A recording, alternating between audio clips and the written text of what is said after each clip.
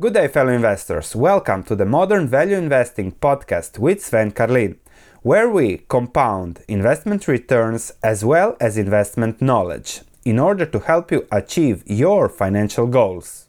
Good day, fellow investors. In today's video, we're going to discuss what are convertible bonds, why do companies issue convertible bonds, why do investors buy convertible bonds, what do you need to know about convertible bonds as an investor. We are going to go through three examples of convertible bonds from Tesla, Ctrip and 51 Jobs, and then we're going to see also a bit of accounting, how do convertible bonds skew earnings reported earnings and investment ratios. So that's something also you have to watch, and also you have to watch about dilution.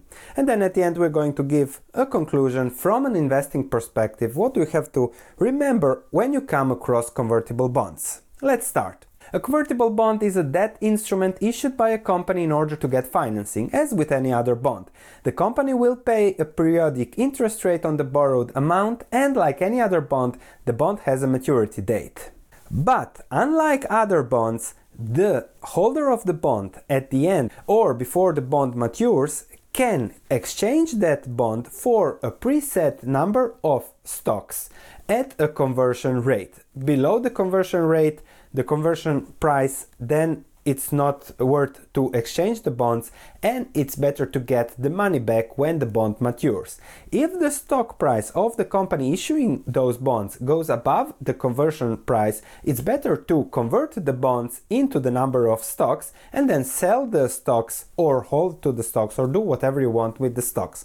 So the benefits are there for the investors because he has limited downside, because the company will have to repay the principal, and he has higher potential upside if the stock price of the entity issuing the bonds goes up. Why does a company issue those bonds? Because a better risk-reward profile for the investor means that the interest rate must be much lower than what would it be if the company would borrow into capital markets and issue regular bonds. So there is a lower interest rate, and there is even the chance that if the investor converts the bonds into stocks, the company doesn't have to issue cash to repay the investor, but it issues only stocks, which is not a cash expense. Let's start with an example of Tesla's convertible bonds.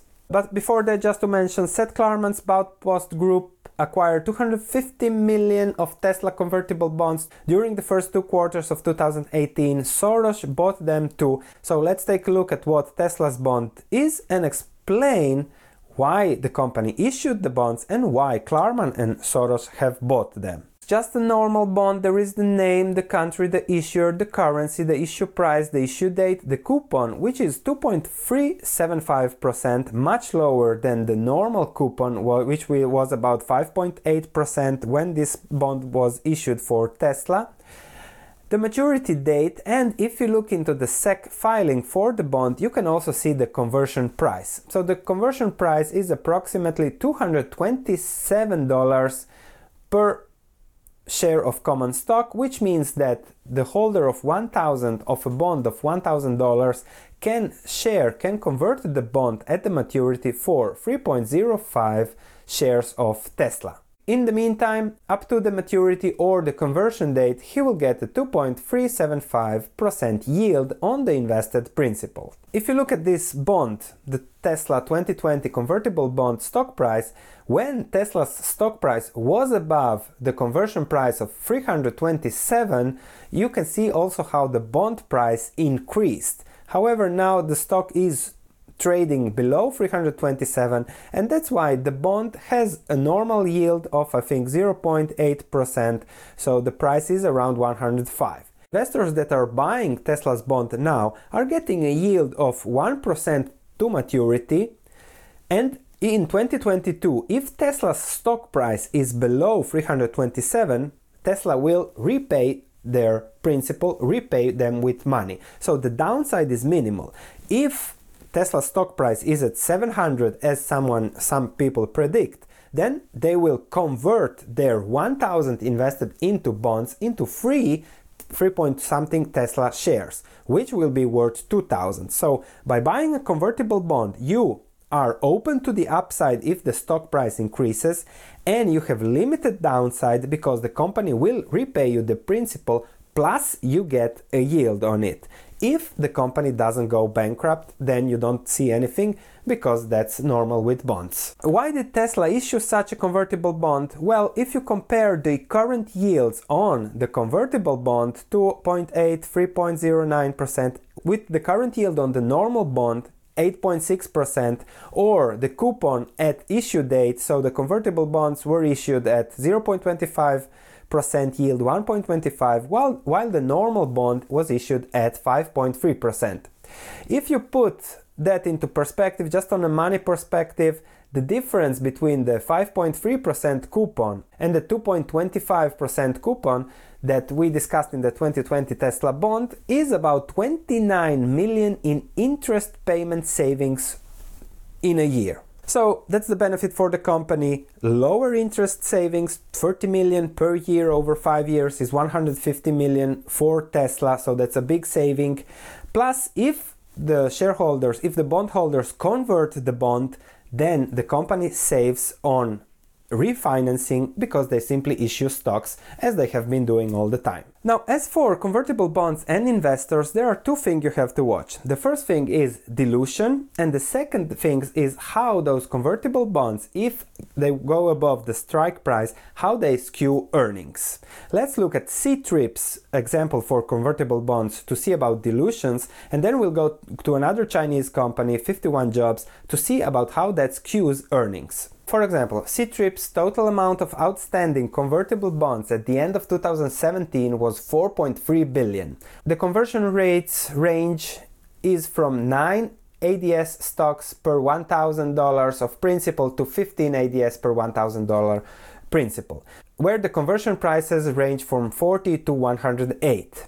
With 528 million ADS stocks outstanding, the potential dilution at an average of 12 ADS issued per $1,000 of principal with the convertible bonds is 51.6 million ADSs.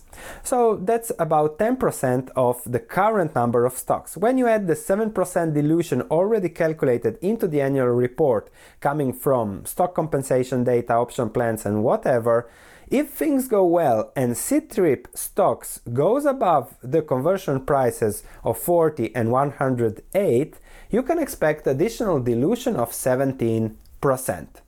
Which is, of course, not a problem if the stock hits 108, every shareholder would be happy, but it is a burden to think about. Another burden to think about, if the company doesn't hit 108 and the stock price is depressed below the first conversion price of 40, then the company will have to refinance 4 billion in convertible bonds, which is a burden on with a company that has, as Ctrip, just 4 billion in revenue. So that's a pretty big refinancing issue over the next few years. So if things go good, then people forget about the dilution and everything about convertible bonds. If things go bad, then the convertible bonds become really a big weight on the company, because the company will have to refinance, because nobody's going to convert their bonds into shares if the share price is below the conversion price. The second thing to watch is that convertible bonds depends on how the company accounts them, but if you use GAAP earnings, GAAP accounting, then you account for them even if Tesla doesn't account for that. I didn't dig deep into Tesla's business account, but perhaps the bonds were trading below the conversion price.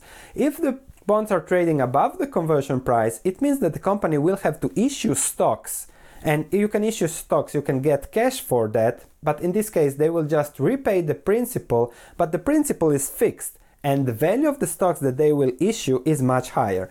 That difference affects the bottom line of a company negatively, which means there is a loss, and that loss goes into the financial reporting. However, that's not a cash expense. They would have issued the stocks even at zero, or do some issuing stock is not a business expense, so the earnings get adjusted. However, you might see a price earnings ratio negative, a loss, where the operating adjusted earnings are positive and the price earnings ratio is different. Let's look at the 51Jobs.com example. So you can see here how the stock price increased significantly from 60 to 110 during the first 2 quarters of 2018. And then if we look at the first line, number one here, the GAAP income, reported income was 43 million US dollars loss, the third column on the right. However, when you add back the change in fair value of convertible senior notes because the stock price went above the conversion price and the company expects to issue stocks, thus dilute earnings, then you have to add a change in value of 135 million, and then the normal GAAP adjusted net income is 90 million. So from a loss of just below $1 per share, the earnings are now positive at 1.49 per share. So if you look at those earnings, you would see a loss in your stock screener. If you don't have a sophisticated stock screener, you would see a loss, while on the right side there is a gain just because the stock price exploded, and what the company will have to pay in equity, always the same number of shares, always the same dilution, but it affects negatively the stock price. So that's just a little bit accounting that you have to think about and look at the adjusted earnings, not at the reported earnings. So to sum up here, with convertible bonds, you have to look at the potential dilution. I remember some shady Chinese stocks that I have been researching in the past. They had 100% dilution if the stock price goes above that conversion price. So that's something crazy and to think about. And often these convertible bonds don't really allow the stock price to go above that, because then it leads to significant dilution. If not, it leads to significant repayments for the company. So those things are long term, but when you're investing for the long term, you have to watch that. Secondly, if you can buy convertible bonds, you might do that on the cheap. So if you're long Tesla, buy convertible bonds. You have the upside, but you have limited your downside, just in case you're not, even if Tesla goes bankrupt. But if the stock price goes down, you don't care. Tesla will repay the principal. If the stock price goes up, you have the right on free stocks, 3.2 stocks. So buy convertible bonds if you're long Tesla. Also, those convertible bonds skew earnings, so that's something to keep in mind when investigating, when researching stocks. Thank you for watching. If you like this Accounting for Investor course, please drop me an email and say I want to subscribe for the Accounting for Investing course that I plan to do in the next few months. If you drop me an email, you will get a discount on the starting price and you will be notified when I launch the course.